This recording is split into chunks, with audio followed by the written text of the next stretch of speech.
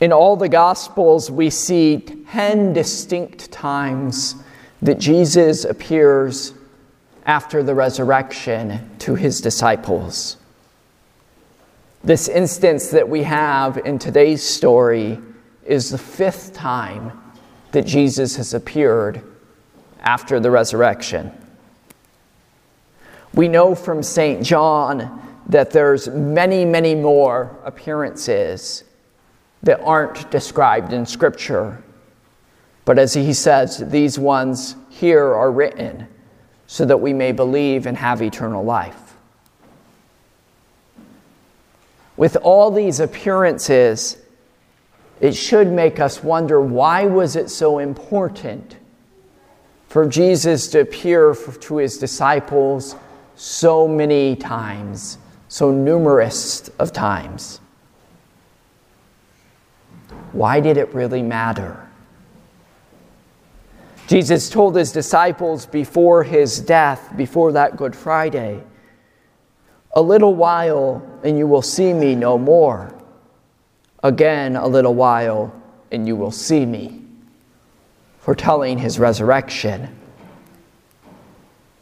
The disciples in each of these appearances after the resurrection are moved. And they're moved in different stages of faith. First, from fear and doubt, then to belief and joy, then to understanding and worship, and lastly to mission. Again, from fear and doubt to belief and joy, to understanding and worship, and then finally to mission.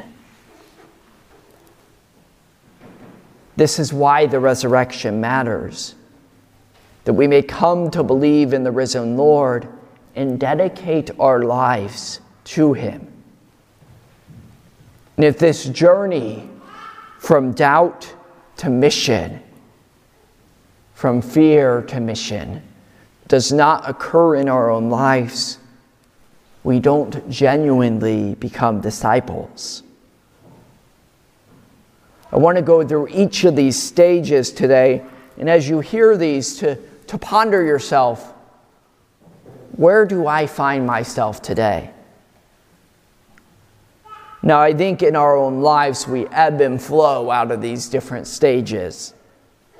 I don't think it's just a constant line that we go down and we don't go back and forth, right? It happens throughout our lives that we jump back and forth between stages. The first stage was fear and doubt. And we see this with the disciples, right? After the resurrection of Jesus, they are still fearful, they're still doubtful. They still have in their minds those events of Good Friday. It still clouds their minds. That the Lord they followed these years of his public ministry is now dead.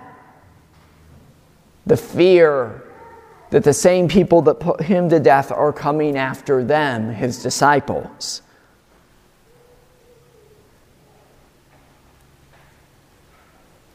They do not recognize him when he appears to them because of this fear, this doubt that clouds their minds. I think this can happen in areas of our own lives. Right? That there's areas that it seems that the Lord is gone, that the Lord is hidden, or maybe even, I dare say, that the Lord is dead.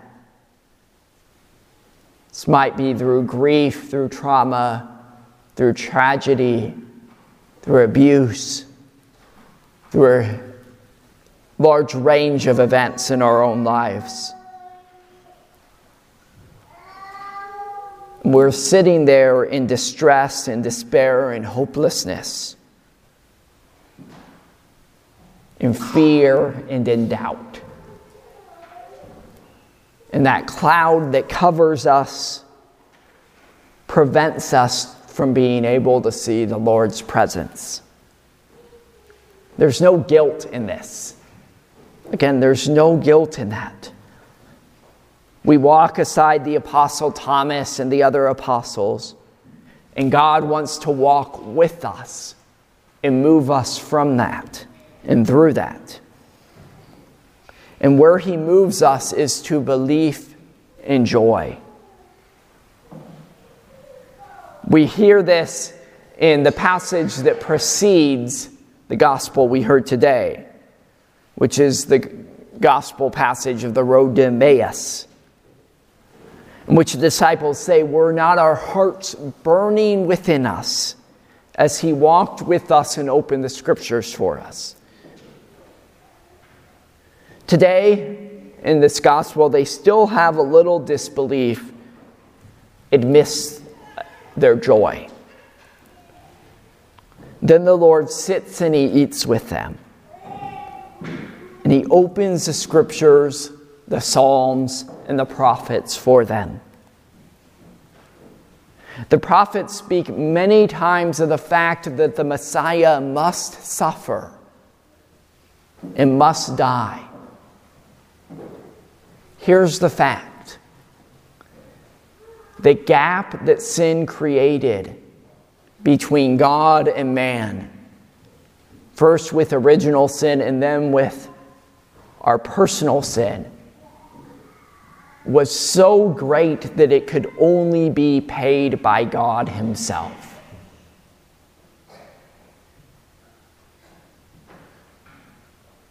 And God, being a God who is of truth and of justice, couldn't be untrue to those first words that he spoke to Adam and Eve, that if they sinned, they truly would die.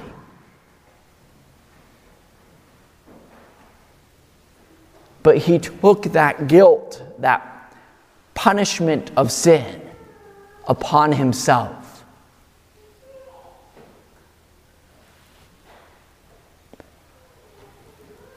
It's when this realization is finally in our hearts that we're moved to that state of understanding and worship. And so we see the disciples' hearts are then moved to understand and worship the risen Messiah. It seemed at the beginning that none of them, maybe setting John aside, none of them on Good Friday understood truly what Jesus was doing, to the extent of what he had come to do and what his sacrifice meant. Yet when the greatness of this is finally understood and opened before their own eyes, how else could they react? When the greatness and the glory of that is finally opened before our eyes, how else can we react? We fall down and worship.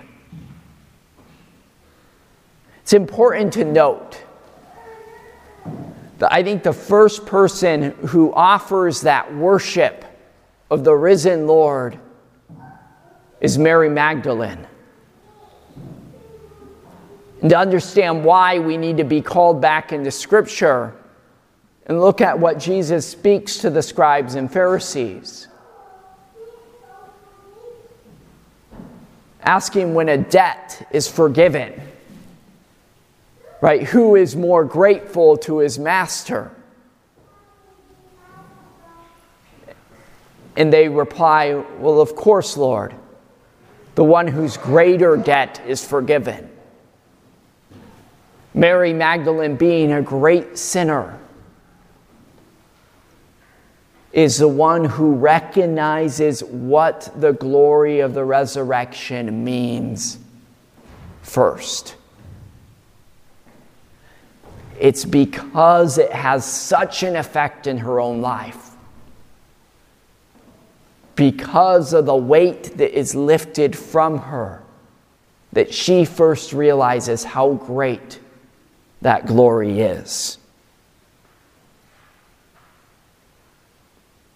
when we really and truly come to understand the fullness of what Jesus Christ has done for us, we are moved to worship. Yet the fullness of this understanding on all of his disciples is not fully given until Pentecost. At Pentecost, when the Holy Spirit is poured out upon them in its fullness, the gift of understanding is given to them. And that gift of understanding moves them into the gift of reverence and worship. And so it's after Pentecost they go out and they're moved to mission, that last step. They're moved to mission to spread the good news of the resurrection of Jesus Christ. Thousands come to follow him with the knowledge that ultimately, for a large majority of them, this certainly means death and persecution. We believe as Catholics that every time we celebrate the Holy Eucharist, and those gifts of bread and wine are turned into the very flesh and blood of Jesus Christ, that it is his risen body and blood that appear on that altar.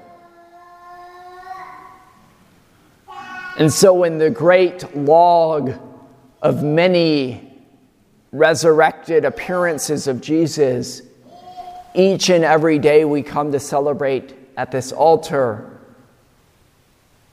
that is what happens here. It's added on to that list. And so it's through the Eucharist that our risen Lord appears to us in the same sense, in a real sense, that he appeared to his apostles, to move their hearts from fear to mission. So he wants to move our hearts. And that's the way he does it.